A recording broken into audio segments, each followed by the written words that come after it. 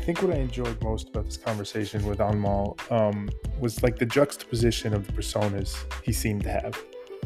Because on the one hand, he appears to be like the prototypical finance guy, for lack of a better phrase, right? Like he is a high-end trader. If you check out his website or just see him in general, he has really nice clothes. Seems to be very focused on money and returns, and he helps people make millions of dollars using his kind of specialized investing approach. And that's what he's good at. That's what he does, and he's not ashamed about it. But then on the other hand, there's like this deeply reflective kind of spiritual side focused on morality. As you hear him speak about it, you realize that, through a lot of work and searching, he realized he had a gift for understanding the psychology of trading and investing. And he decided to use that to create tools that help other people live better lives. And he'll openly admit that most of the work that it takes to be successful in trading and investing can be done by anyone. It's just hard and it's boring. It's not magical. It's not special. There's a humility and a philosophical mindset that isn't just geared around money and expensive things. And maybe that's been one of my biggest learnings in doing this show. And it's kind of embarrassing because it's something I probably should have known since I was 6, right? The whole don't judge a book by its cover thing. But people like Anmol, we're multifaceted. It's possible to be a hard-driving finance professional who also understands the role of spirituality in your life and desires to serve people beyond yourself. Just because I have preconceived notions of people and want to put them in a box quickly doesn't mean that's the way the world actually works. But it's not just, at least I've found, it's not just like a concept that you can just adopt. For me, at least, I can only know that through conversations like these. Only in being curious and probing and questioning can we allow our minds to put aside our biases and actually understand someone for who they are. And I'm glad I did that with Anmol, because it allowed me to better understand how he balances these seemingly different personas, what's actually most important to him, how he developed his moral compass, and what it is about trading that makes him feel so alive. Really just a really, really interesting conversation. So big thanks to him for being on and kind of letting us peek through his perspective for a bit. So with that, let's get to the conversation. All right, Anmol, thank you so much for being here. Really pumped to talk to you today. Excited to have the conversation. I usually like to jump right in, so I will do that here and ask you, what's the value that's most important to you? My top value is actually integrity and morality. I live my life by that, and that's one of the biggest chapters in my book, is all about doing what you said you're going to do and doing what when you said you're going to do it. So that's kind of how I define integrity, is getting it done when you said you're going to do it. Oftentimes, people will say, hey, I'll do it later. I'll start next week. And then it just never happens. So live life of integrity, top value. And take that a step further for me. Like why that? Obviously, there's some inherent intuitive sense of like why that's good, but why does that rise to the top for you? Where if you said, if I have to pick, one or two, those are the ones that really drive what's most important. Yeah, so I actually went through like a whole value determination process with my coach that I work with. So we went through different things and what's more important to you. So he kept probing these questions. Okay, so is this more important, or is making money more important? I was like, well, being a person of integrity is more important to me inherently.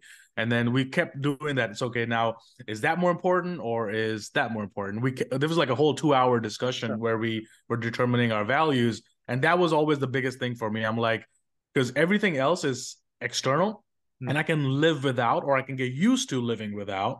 Whereas being a person of lack of integrity, I wouldn't be able to live with myself. So I think that's one of the top things that I kind of live my values by.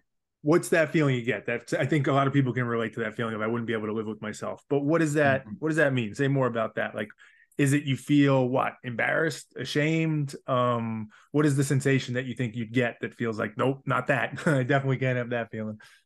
I think it's more future projection. You project back and you imagine yourself, okay, you're now 80 years old, you achieved all the financial success you wanted, but it was a lack of integrity. Like, how would you feel in that moment? So I can't pinpoint exactly what that feeling was. It was feeling of regret.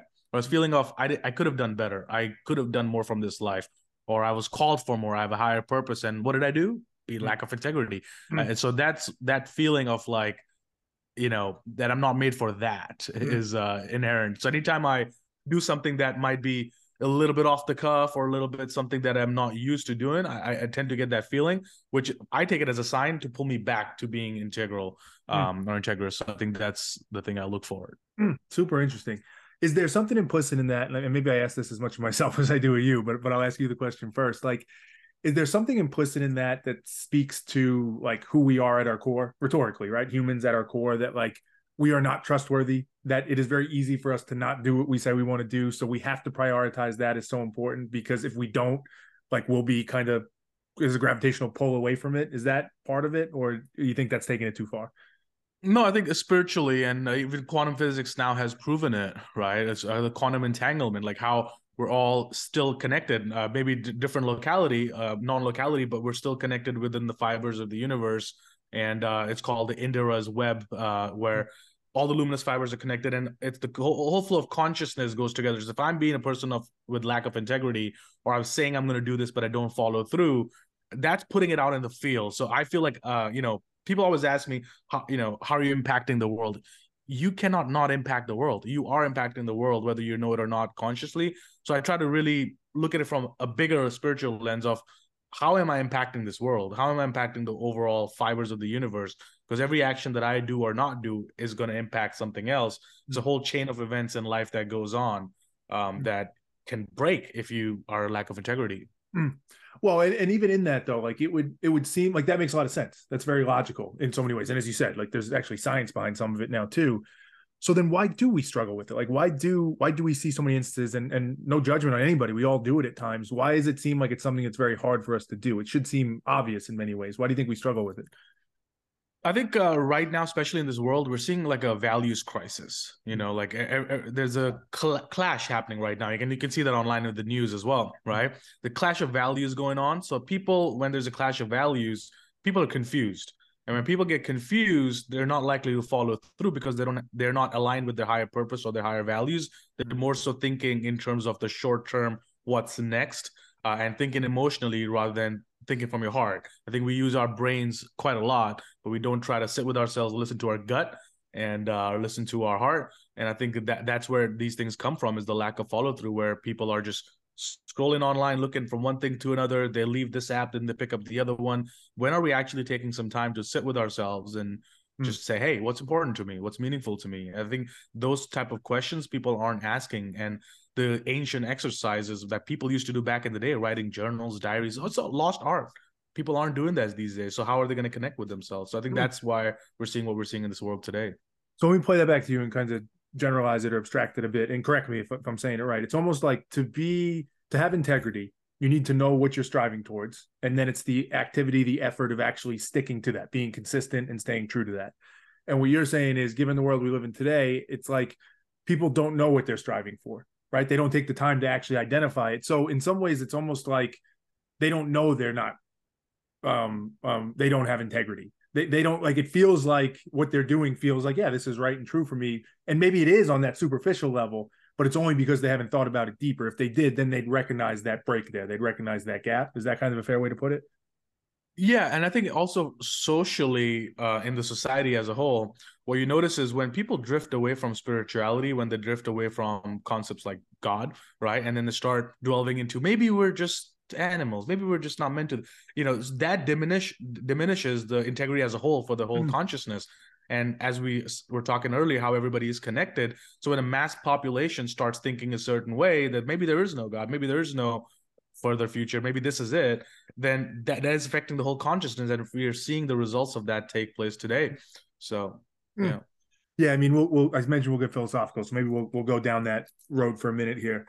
That's an interesting thing, because I think you're so right, and this is in line with ancient wisdom as well, right? Like the balance, the duality of things. But even that concept of God, you almost can think of it like the cliche, like the pendulum, right? Because for so many years or for so long, it was God was the center of everything for most of society, civilization in many parts of the world, right? And there was a strong drive towards, and there was a shadow side to that. There were certain aspects of being so committed to that and believing that, so heavily in spirituality, that sometimes it caused us to do bad things. It caused us to cause harm to people in the name of that. And it's almost like that's created a pushback to where people are like, I don't want to be as close to that anymore. I want to be away from that. I want to think more individually, which is logical, but that also brings its own shadow side. And it's like, damned if you do, damned if you don't, a little bit. Yeah. Do you see that? Do you see it in that way? Do you think there actually is one side of that? Like maybe we should all just more embrace God, maybe like we'd have done more historically. Right. I mean, yeah, I do believe more people should believe God, and God could be whatever form you believe it in. There's no name like for the person or the God that I pray to. There's no name to it. It's just God. It's just the one, the power all, and who knows what it is or who it is. So, but we need to have that higher value, higher purpose, driven from something else, like the will to do good, the primal will to do good, right? That comes from a higher purpose. But when we lose the connection to the higher purpose, then what happens? We go into the day-to-day life, the lust, the money, the sex, the power, Mm-hmm. and we fall for those types of things. And those are the conditions we're seeing in the world today. Mm-hmm. So I think people need to find their spirituality, whatever they may be. And it doesn't need to be God. Some people believe in the universe, but there needs to be something you believe in. You can't just believe in the government, or you can't just believe in what you're being told by the media. Like, we need to have a higher calling and higher purpose than that, and so that we're move away from these external factors of the day-to-day life. Yeah, yeah. It brings me back to that point where we were before, and I've thought about this a lot. So what you're saying very much resonates with me. Like, it sounds cynical to say, it sounds whatever, but I'll just say it. Like, you said a phrase where, like, without God, we don't really have a drive to do good. And I don't know if that's true or not, but there certainly seems to be evidence that that is true. That if we don't believe in anything greater, if we don't think there's anything more to it than this, then our natural base form is to just think about ourselves and just kind of be somewhat hedonistic and just seek pleasure. It's almost unnatural for us to think about doing good. There needs to be something that pushes us and forces us to do it, because we're probably not going to get there on our own, at least most of us. And you need that concept of a God or a higher being to allow us to do it. And there's an aspect of that which, like, makes you feel bad about humanity a little bit. Like, wow, we're not good enough as we are, but maybe that's true. Like, is that kind of how you see it? Like, we are not on our own good enough to do that? Yeah, I think we need a moral compass, right? And then spirituality, God, heaven, hell, whatever you believe in, right? Even the Muslims believe in their version of heaven. Um, so all religions, all spiritual beliefs have had a moral compass, as far as we know it. For the all of our humanity's length, we've had some sort of moral compass. Even before the advent of Christianity, even the Egyptians, they would have a moral compass, the sun god, right? Everybody had a moral compass. With a lack of a moral compass, what happens is very easy to confuse people. It's very easy to move people away. And that's where the rise of governments come in, where they take over the power. They become the version of God for people. And I think that's where the society as a whole starts to fall place without a moral compass. Because, I mean, think about it. If majority of the population actually genuinely believed that there is no higher purpose, there is no God, there is nothing else beyond this life, it's over, that's going to lead to chaos, because nobody's going to think about, am I doing good? Am I doing bad? Is this something I should be doing? It should not be doing? There's Yeah. no moral compass. So Yeah, you're it's not likely to do inherent in us. things that It's cause not anarchy. inherent in us to know what good is, kind of. We need to be guided. We need that compass to tell us what it is, which I can't say I disagree with that, given how it is. All right, let me ask a generalized, intentionally, like, simplistic, arguably ignorant question, but I think it's a fair one to, like, spark a conversation around. For those who maybe were just dropping into this conversation out of the blue, they might be like, oh, this is a philosopher. This is somebody that maybe lives in a cave with great wisdom. You work in finance, right? And a lot of your work is in finance and trading and investments, which a lot of people might hear that and be like, wait, like, that seems to be in the other direction from what we're talking about here. And I say, right, that's overly simplistic and a generalization, but there is kind of that view of it. Reconcile that for me, for people, of like, how does what we're talking about fit into how you're spending your days and the work that you do? Yeah, definitely. So, I mean, trading for me has been the biggest personal development journey that I've embarked on, right? Like, I've learned more about myself by being a trader than anything else, because trading can bring the best out in you, but it can also bring the worst out in you, right? When you're risking, let's say, millions of dollars every single day, and your fluctuations are a few $100,000 every single morning, then you need to learn how to be emotionally in control and stable. And also, what is trading, right? Trading is just a combination amalgamation of everything that's happening in the world. This person's feeling a little bit of fear. This person's feeling a little bit of greed. Everybody's acting in a certain way. And that's what's causing the market prices to go up or down. So the way I look at it spiritually is I need to be alignment with the whole consciousness of the market, to be able to decide, hey, is this a fear moment? Is this a greed moment? And that's how I try to align myself spiritually with the overall consensus of the market, so I can make the next likely logical decision based on statistics of what the markets or what that stock might do based on its prior history of what the consciousness did previously. Mm. So I take a little bit of a holistic approach when it comes to my trading. Mm. I mean, that's a good answer. That's a better answer than I think many people, myself included, would expect in that. Let me press on it a little bit, because that's kind of the nature of the show. At the end of the day, is it still true, though, that the ultimate objective for you is to maximize returns? Because that's where I think some people might question and say, like, what's really the moral compass there? What's really driving you? Is it that greater good and that greater sense? Or is it really, if it gets down to it, it's, I got to maximize returns at the end of the day. Right. Yeah, I mean, there's no question about it, right? Like we're all trading as a way to make an income, to make a living, right? To pay our bills.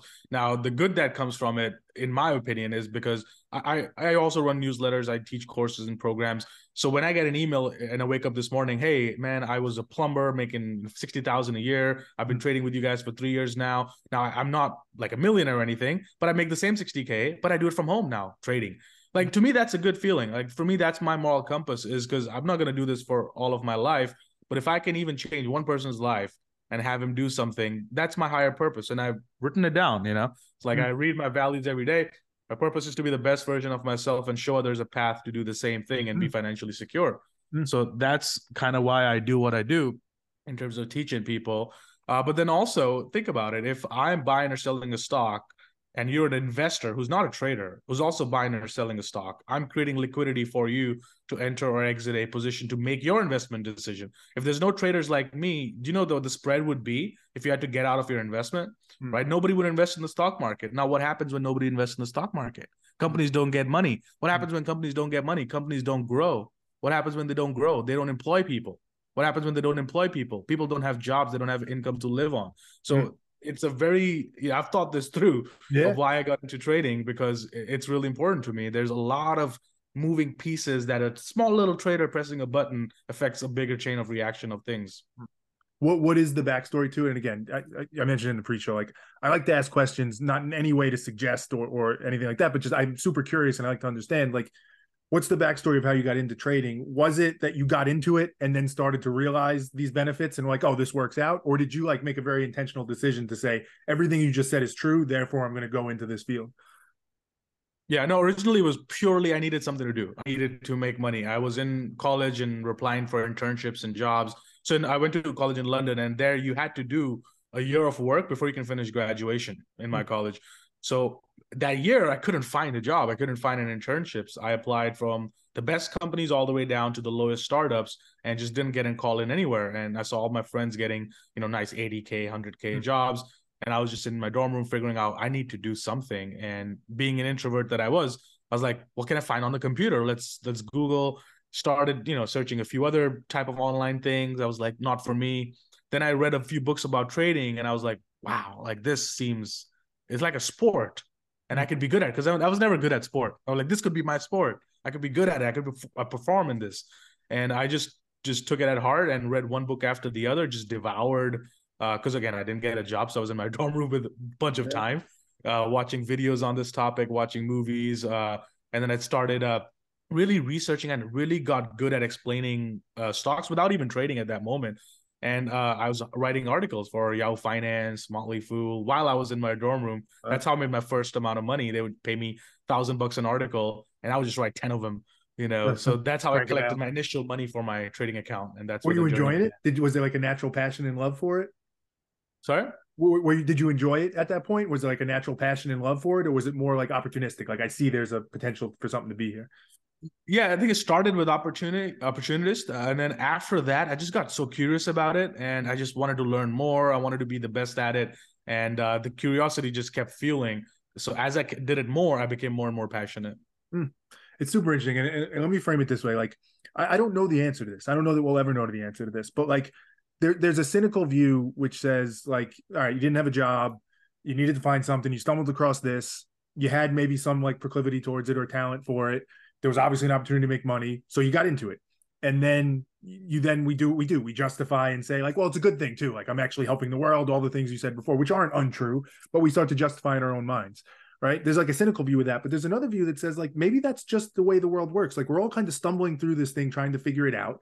And we kind of try all these different paths. And as long as your moral compass and North Star is, I want to try and do something that I feel like adds value, that makes me the best version of myself and brings value to others. And yeah, maybe we justify a little bit. Maybe we all have our different views of exactly how it works, and people can be cynical if they want, but that's just what life is. That's what living a good life is. Do you think about that at all? Like, do you ever wonder, am I just justifying that this is more like morally good than it actually is just because I'm doing it? Like, I guess it's kind of that cognitive dissonance point. Do you ever think about that? And Do you Yeah, feel in confident? the beginning, I did think about it. But as I wrote in my book, the last chapter of the book is called "Silver Lining," which is everything happens for the reason. You might not know the reason right now, but you can only know the reason connecting the dots, looking back. So imagine had I got that job, that I was looking for internships, that would have changed the whole trajectory of my life, and I might still be at that job trying to climb the corporate ladder. Whereas one thing led to another, and me not having the job, which I thought at that moment was disastrous because I was like, I just spent a lot of money for this degree coming to the university, and coming from an Indian family, there's a lot of money. So I was like, did I do all of that? I was questioning myself. Couldn't find a job? Is this all I'm made for? And then finally I went into trading. And then now looking back, that was the best thing that ever happened to me is I didn't get that job. So now what I've learned is acceptance. And I try not to, like, when people start thinking about, is this my purpose? Is this my thing? The way I look at it, or the way I hear that question, is like, you're questioning God, you're questioning the universe, right? God's giving you a sign. Hey man, this job's not for you. Trading is for you. And I succeeded at it. That shows that I had a gift, right? And now I'm going to question God. Is this really my purpose after God's given me everything? So That's a really interesting way to think about it. I think it's a really interesting way to think about it. When did it start to become go from writing the articles and trading? Because you could have just done that, right? You could have just written some articles. You could have just used your knowledge to trade and make a bunch of money. When did it start to translate into, I want to help other people to do this as well? Yeah, so it started off when I was trading for a prop firm in New York City. So I was trading for a proprietary firm. They had like 100+ traders in there, and they had a program where you had to cross through levels: level 1, level 2, level 7, level 10 trader, and each level you had profit targets to meet. So when I got into the firm, the typical at length that it took somebody to get from level 1 trader, which is where you're only trading $50,000 account, whereas level 7, where you're trading a $10 million account, the typical time frame for people to get there was roughly 4 years to get to that $10 million account mark. And I was able to get there within the first year. So when I got there within the first year, obviously the CEO of the firm called me. He's like, hey, you're doing pretty good. Do you want to be an intern as well? Like, so you can do your trading as you're doing with the firm. And now and again, just do like a training session to teach the new recruits on how you are able to progress faster. So that's where my teaching bug started, right? That's where I started speaking, coaching these new recruits that they had, trying to get them to cross the levels and how to create a trading system, and really diving into analytics. Like, a lot of people talk about candlestick charts and just patterns. I was diving into the psychology of it and creating a spreadsheet, creating a system. Let's get our statistics in order. And that's where my teaching thing started. And then eventually that turned into a full-time role with the company. They said, hey, you should do these newsletters, you should do these courses. Started with them. And then in 2015, they got bought out by another bigger company. And at that point, rather than joining the new company, I started my own. Just doing your own thing. Huh. It's interesting because there's a like a stigma of finance and trading that it's very competitive. Almost that, like, if you had a secret of how to make money by doing this, you keep that for yourself. You don't share that. And even you mentioned before, it's a bit of a sport, right? Which implies some competitiveness to it. It sounds like for you, though, that part never really hit you of like, oh, I don't want to share this because I want to keep it for myself. It seems like, is that moral compass coming in again, saying like, no, I should share this?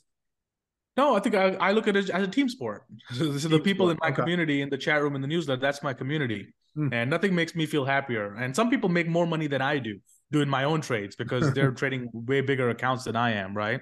So for me, there's no better feeling than looking at an email saying, hey man, I've been watching these YouTube videos, all this stuff, 3 years, been struggling with trading. And then he sends me his account statement and I'm looking at it growing considerably and getting about the same returns as I am. So I'm like, great. It's a team sport.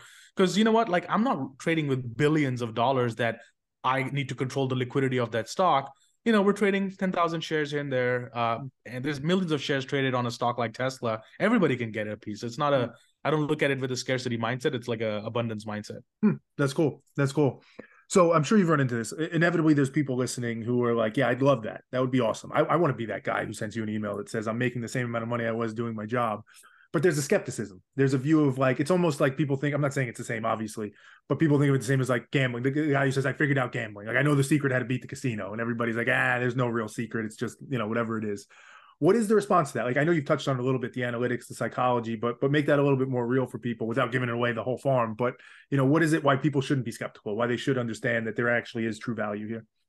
Yeah, no, I think people should be skeptical, and it's very natural to be skeptical. I was super skeptical when I started, and I went through a lot of courses and mentors and gurus before I eventually found the company that I started trading with.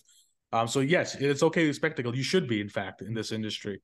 But the thing is to realize that there is a fine line between gambling and trading. It's a very fine line.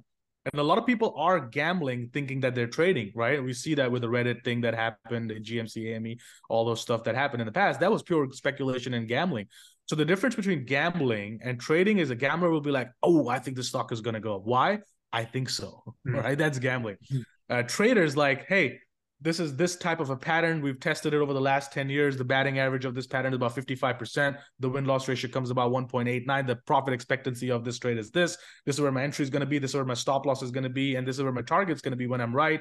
And the management strategy that I'm going to use to get it to my target is going to be trailing it on these 5-minute pivots. Like a very well-defined strategy that is tested over the last 10 years in all market environments to give us a edge because we're trying to be the casino. That's professional trading. Professional trading is not thrilling. It's not exciting. If you're getting excited while you're trading, it's gambling. Professional trading is boring. Majority of my day is waiting and watching. And then something hits my pattern and I'm like, boom. And I might only get 2 trades a day, 1 trade a day sometimes 0. So that is a professional trader. I'm so glad you said it in that way, because I was going to say, why don't more people do it then? And I think it's the same reason people don't run or exercise or eat healthy. It's like, we know we could do it. We know it's possible and we should do it, but it's fucking hard sometimes. And like, it's work and it kind of gets back to where we were before, that human natural drive to like do the easier thing, not necessarily do the thing that helps somebody, not necessarily do the thing that helps yourself, but do that easier thing. And that makes a lot of sense. It's like anything else in life. If you want to be good at it, most of it's not, you can even think of, athletes or people that train. People see that hour that they're on TV playing in the game and think, but like Kobe Bryant's obviously maybe one of the more famous examples, like the thousands of shots he's taking in the gym, the hours he's spending on the same post-up move, just trying to perfect it. Like, yeah, if you want to do that, you could go do that too. Sure, there's some genetics involved, but you can go do that too. But do you really want to? And I think for a lot of people, maybe the answer is no, I don't really want to.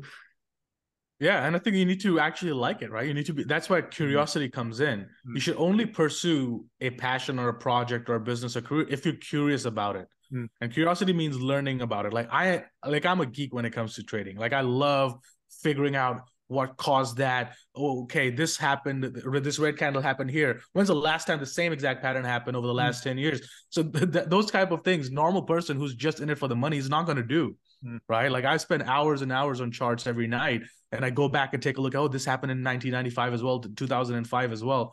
People aren't willing to put in that work. So, but you can still make money in the markets. But if you're trying to go for a greatness like Michael Jordan was in basketball, then you got to watch game footage. Every single day I trade is recorded and live streamed. Every single day. So I put accountability on myself because I'm like, hey, there's thousands of people watching me trade every single day. Win or lose, it's going to be in real time. So if I make a mistake or if I do something out of the ordinary, guess what? Everybody's going to hold me accountable. So I created that for me because I know without the lack of accountability, I might have the tendency to do the same stupid stuff that everybody else does. Yeah, I mean, it illustrates how hard it is because, as you said, like, I think you're right. I think that curiosity, passion, drive, whatever, towards something is almost a necessary requirement. Maybe it is a necessary requirement because for you to do the painstaking work that you have to do in whatever field that is that you're trying to be great at, if you don't have a passion, if you're not curious about it, the odds of you being able to maintain that and sustain that level of effort is so small. But even with that, you still need something to make you accountable. You still need that video because it's hard. It's hard. And in a lot of ways, it goes back to your original value of integrity. It's hard to keep that integrity towards what you're working towards. So you almost have to build these systems and these things to help you drive towards it. It's almost really a perfect storm of events that you have to put in place to become great at something, Yeah, creating consequences for self is really important because the human mind, and this is just the human mind, we're all the same. We all have an inherent pull towards having authority, right? That's why even if you put 100 humans on an island, there will be one leader. Somehow it'll emerge, a hierarchy will emerge. So we humans are trained to follow a hierarchy. Right. So even in a job, you have a supervisor looking at your work. You have a manager looking at your work. If you do something that the manager tells you to do and you don't do it, let's say, there's a consequence. You could be fired. You could be docked. There's a lot of things that can happen. With trading, you are the business owner. You're the boss. There's no supervisor looking at your trades. There's no manager holding you accountable. You could do something really stupid, blow up your account, and guess what? Close your laptop. Nobody will ever find out. No consequence. So to make a mistake without a lack of consequence, it'll lead you to do it over and over and over again. So that's why having a trading community, or that's why I was blessed to be at the prop firm, because that was forced accountability, meaning in their platform, if you lost an X dollar amount, it would shut off. Like Mm. you can't even take a trade anymore, even if you wanted to, until the next day. If you Mm. hit your loss limit for the week, you're done. Even if it's on a Tuesday, come back next week. Mm. There's forced accountability. So I was trained in that, but a lot of people are not. They're coming into the stock market, opening a Robinhood account and reading a Reddit forum Yep. and thinking they're a trader and changing their Instagram bio to a trader. That's not what a trader is. Yeah.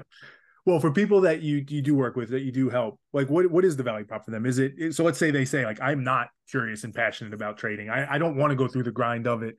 Is the value prop you put forth like, cool, don't worry about it. I'm going to do that for you. I'm going to help you kind of work through that process. Like I'm sure it's still some work for them, but it's less work. Or is it that you're trying to teach them to become you, like to grind in the way that you are and put in that level of effort?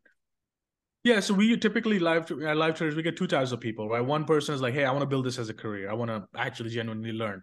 And those people, yeah, we work with them closely. I teach them everything that I know. And then also more so accountability. Like, hey, you got to send me your spreadsheet every single night. Mm-hmm. You know, if you don't send it, you're fired as a client. I don't want you because you're not going to make it. Why would I waste my time teaching you? Mm-hmm. So there's one type of client that really wants to learn. And then I'm going to go further out, no matter how many hours it takes, to make sure you actually get it. But then more so you stay on the course of executing that trading plan.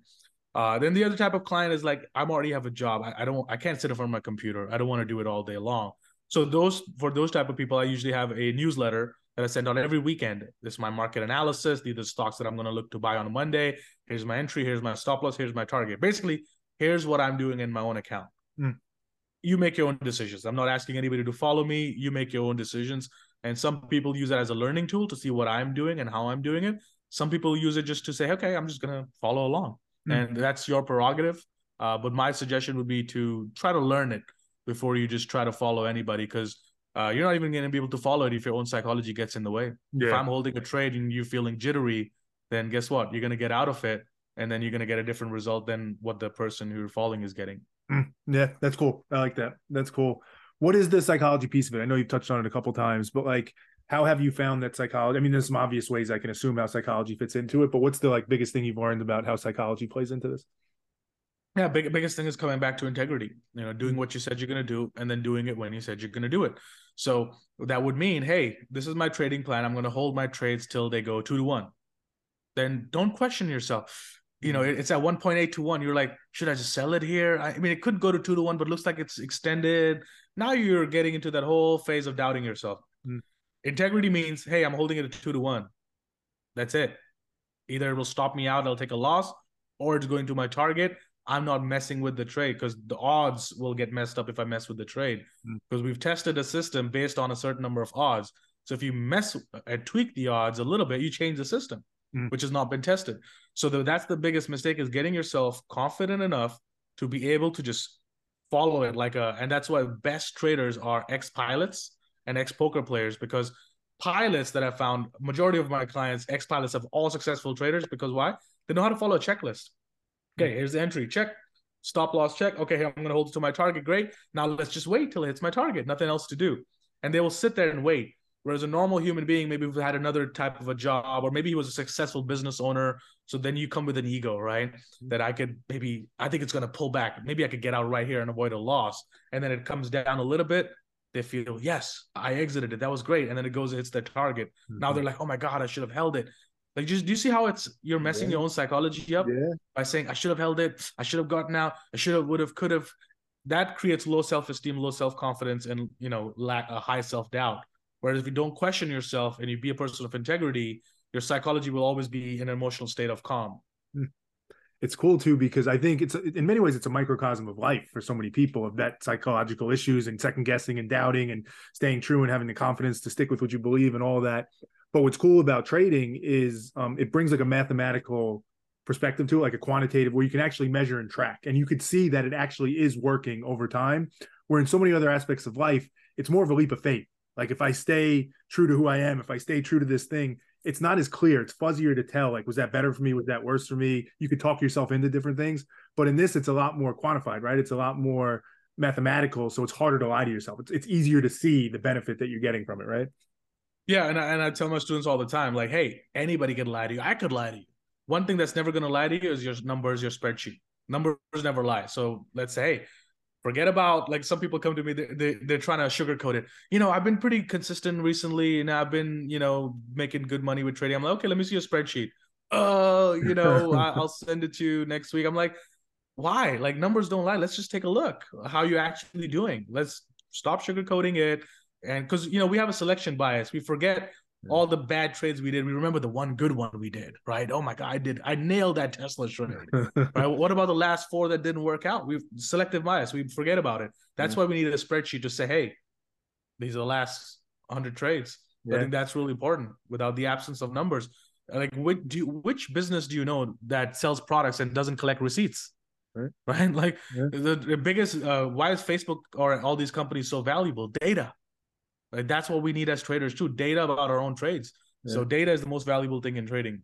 Yeah, I'll flip it to the abstract and philosophical as we come towards the end here, or start to get towards it. But because I take that philosophy in life. I think we all would be better off in life with more data, more inputs.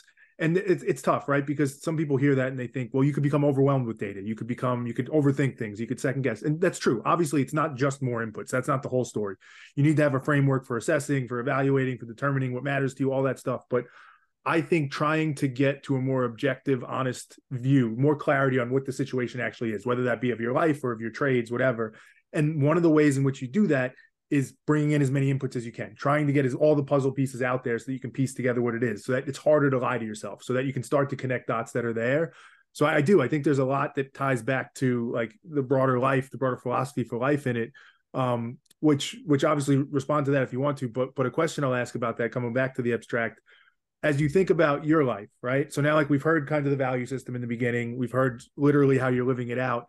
What does it look like for you? Like, as you think, hopefully 50, 60, however many years down the road, for you to feel like, yeah, this was success. I lived the life of integrity that I wanted to live. Like, what's that? Paint that picture first. What's that start to look like?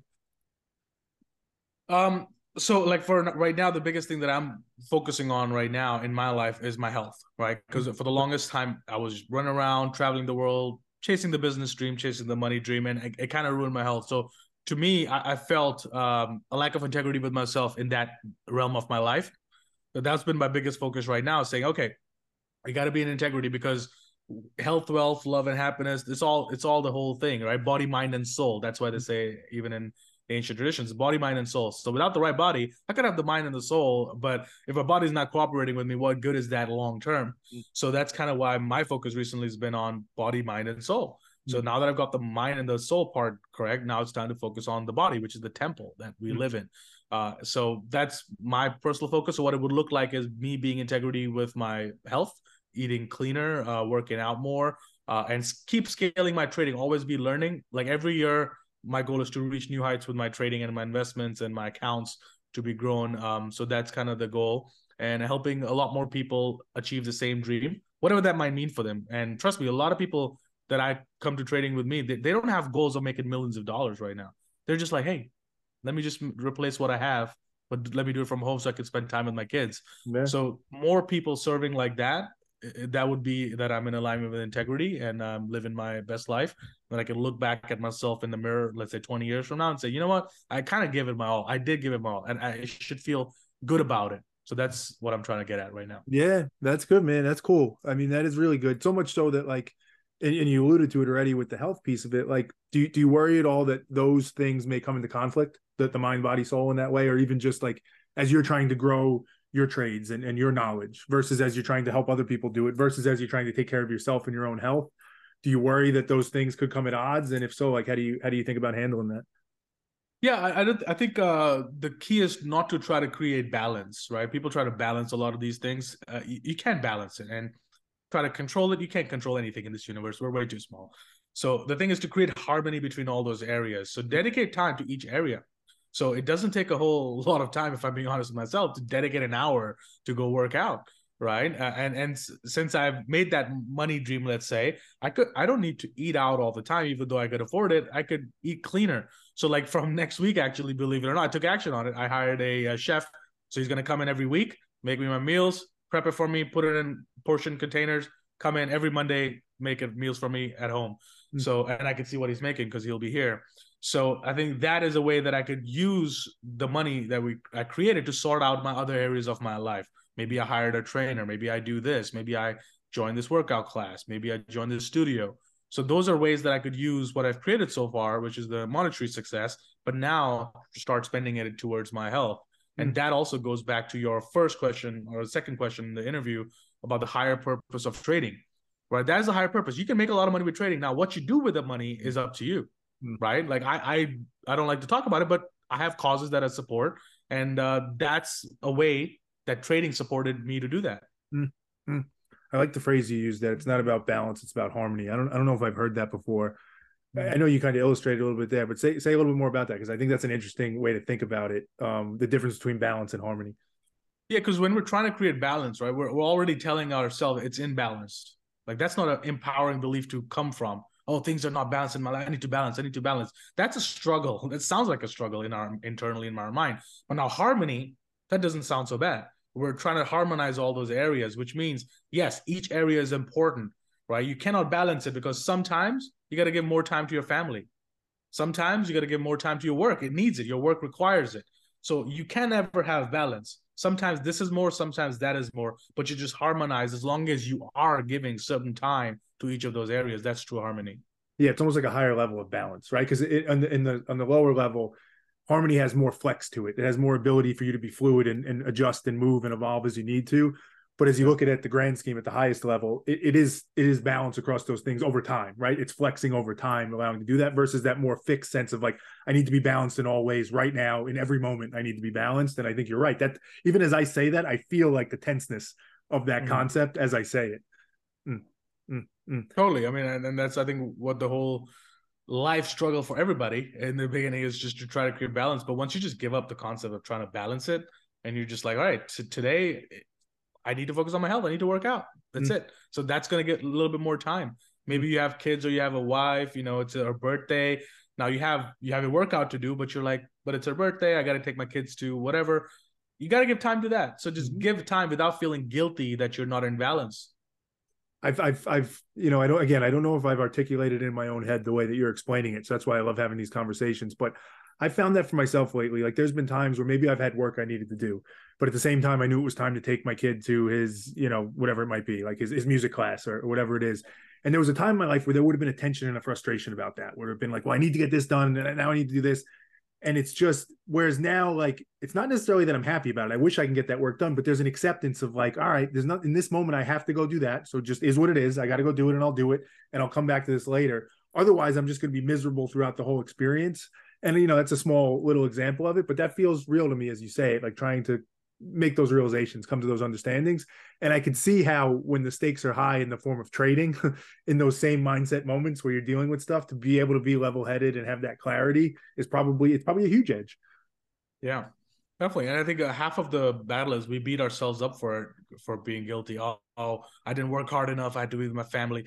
But when we start thinking like that, we're building resentment towards our own people. That's right. Right? That's right. Our own people. We're like, oh, I gave time to them. Like that doesn't. Yeah. To me, it's like, hey, what are we putting out in the universe, right? It's when is the next time in the future your kid's going to be 5 and you got to take him to school? Never. This is the only time, right? You're never going to be able to do it again. So might as well, you know, spend time on it and just realize, hey, today I'm called to do this a lot more today than I'm called to do that. But there's always going to be there. Yep. So realizing that, not having the scarcity mindset. Well said. Well said, man. All right, last question. So we're talking integrity. We're talking about approach to life and all that stuff. You mentioned spirituality a little bit before. Let me ask you kind of that big question. Like in some ways, integrity is a means to an end, right? It's a means to achieving a good life, I guess we call it. And I know we just touched on a good life for you on the more individual level of what that looks like. But as you think about it in the philosophical or the universal sense, like, do you think there is like an objective answer to like what a good life is for people? I guess I'm asking the meaning of life question to some extent. Like for you, is it rooted in spirituality and God? Like, is that what allows you to feel like that's why I know this is the right path? Or how do you think about that? Yeah, I think the right path is when you take time with yourself and the first thing that comes up in your mind, that's the right path. Because a lot of times we try to intellectualize what is the right path, right? We think about it, we spend time thinking about it. Now that's thinking, right? I like to feel like what it might feel to me. So rather than thinking and using the logical brain, letting the answer come to you, and the first thing that comes is usually the right thing. So it's more of a feeling than it is what I think about it, and it's going to be different for everybody, right? For some people, it's going to be, hey, having a family life, having kids. For some people, it's not nothing about that. They wanted to go travel the world and live and do their thing. So they're going to be happy with each of the things. But the foundational elements that research obviously has proven is that we need a community. Could Mm, be friends, could be family, whatever it is. You need a community, right? You need to have your mindset in a positive oriented direction. An mm, optimistic mindset usually will lead to that.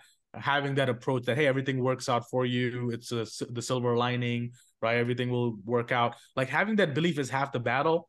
And some people call that faith, and that's fine. You call it yeah. faith, God, universe, whatever you want. But I think you need to have some sort of a guiding North Star that you are either working towards or something that's guiding your life decisions. Mm, Because as I said, without the moral compass, how do you know if it's the right decision? How do you know if it's the wrong decision? If yeah, there's you're no right or guessing. wrong. Yeah, you're just guessing. All right, sorry. One last question. The idea of that feeling, right? That like you can feel that something is right for you, the thing that you feel in that. Um, where do you think those feelings come from? Like, do you think that is something like if you went really deep into it, like tried to get to a first principle, is it genetic? Is it random? Is it God given in some way? Like, did the universe have some intentionality to it that said, all right, I'm going to give you this feeling and me a different feeling? Like, how do you make sense of those feelings? Yeah, so I mean, so I learned this from one of my mentors. There's Heart Math Institute, right? So Heart Math Institute, they do research and that there is a heart brain, right? Now it's usually around your gut, which also guides your decisions. And so that is kind of what call the feeling brain, right? That's where you feel things. And, like oftentimes maybe you see somebody talk or somebody saying something and you feel that they're not congruent, or maybe they're not, the right type of people you want to work with. That's a feeling. That's not you thinking it. You didn't think if he's the right person or not. You just got that feeling. So that is the gut brain, and the heart brain is kind of like your feeling brain, and the thinking brain is over here. So anytime you find yourself thinking and you're looking up like that, you're using your brain, Mm-hmm. right? When you're kind of like looking down, or maybe you're, just closing your eyes, thinking. Usually that's the feeling brain. So that's how I determine what am I thinking from. And they both have their place, right? Logical decision making, you need this, right? When it comes to making decisions based on, feeling or gut, then you got to look at this area. Is that biological though, you think, ultimately at its root, or is that feeling coming from something greater in your mind? I think mix of both. It is coming from something greater. It's the universal consciousness of the universe, right? Now, the biological mechanism of how it delivers that message to you is that gut brain. But I think it's still there's a consciousness. A lot of times we can never pinpoint why does everybody want to feel good? Why don't everybody go and murder somebody? It doesn't feel good. It's coming from somewhere. Everybody feels it, Yeah. right? So like those things, that's a feeling that is coming from somewhere. We're not thinking about it. It's just there. Yeah, that's awesome, man. I'll say this in closing, then I'll give you the last word. I think on that point, and I think it's representative of this conversation a little bit. One of the things I've been most encouraged about, I've done almost 200 of these now, is one of the things is this blending of like spirituality and science and logic. Like that explanation you just gave, I think is representative. This idea that like it's entirely possible that there is some universal force or energy force or God or whatever we want to call it, and the mechanisms in which they use to express themselves is our biology, is our mind, even at sometimes ideas that just pop into our head. Like it's possible that both of those things work together, and it's logically seems very likely that they probably do work together. And for me, it's super encouraging to see so many more people talking in that way, accepting those things where it used to be you were either in one camp or the other. I think that's like an encouraging thing for society, that people are getting more to that place.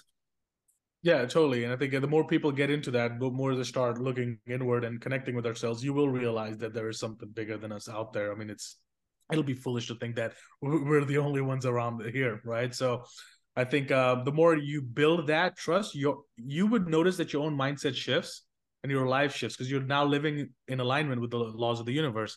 And when you feel that you're in alignment, it's just such a good feeling, Like I didn't feel that like a couple, 3, 4 years ago. I was kind of doing my thing, traveling, partying, and I didn't feel that at all. And when I took time with myself, and now I just feel in alignment, and I just feel like everything is happening for me. And even if something doesn't work out, I'm like, that's fine. Silver lining. I can look back at so many reference points that I've had in my career that things didn't work out, and that was the best thing that ever happened. Mm-hmm. So that is universal intelligence using you to, I guess, further its own believe that it has for you. Yeah. So Yes. Yeah. Well, I think this is a super cool conversation to express a lot of that. I mean, this is what I love about these conversations. I know we talked in the pre-show and you're like, what exactly, what's most valuable with this is it. Like this is representative to me because we talked philosophically about values. We talked specifically for you and your world of trading of how it plays, and then kind of pivoting between those two. That's an illustration of it. And I think it's always super cool too, because I think there are people that are interested, right? And the links or everything will be in the show notes of learning more about it. It's super cool and valuable to learn about you beyond just the work that you do, how you think, how you function, how you think about the universe. I think that's valuable for people to hear if they're going to, want to work with you and kind of use your services. So I appreciate you a ton for being on, for the work you're doing, and just the perspective, super interesting, thoughtful perspective. yeah, no, thanks for having me. It was great chatting with you, and yeah, I enjoyed the conversation as well. You're a great interview, so you prompted those questions out of me that normally I've never been asked before. It's cool. That's a great compliment, but it takes two to make it work. So feelings mutual, but I appreciate it. All right. Thank you so much. You have an awesome day. Thank you. Thanks for having me. Hey, thanks a ton for listening to the episode. I really do appreciate everybody that listens. And I think it's super cool that people want to hear conversations like this. They want to hear us talk about values and different perspectives and really just philosophical thinking. I'm kind of on this mission or journey to bring philosophy back to the forefront, maybe even make philosophy cool again. Because I just think there's so much value in thinking about our thinking, questioning and challenging ourselves more, pondering these big picture questions about life. So in that spirit, I'm trying to expand that mission a little bit, and I created a Patreon account.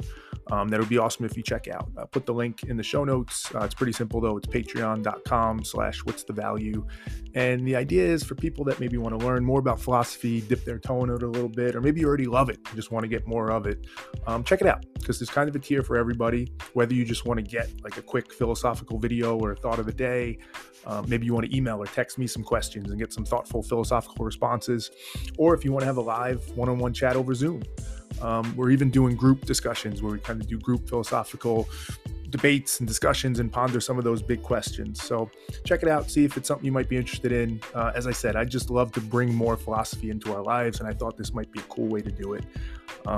Whether that's your thing or not, and you're into Patreon or not, I really do appreciate a ton that you listen and check out these episodes. So I appreciate it greatly, and I hope you have an awesome day.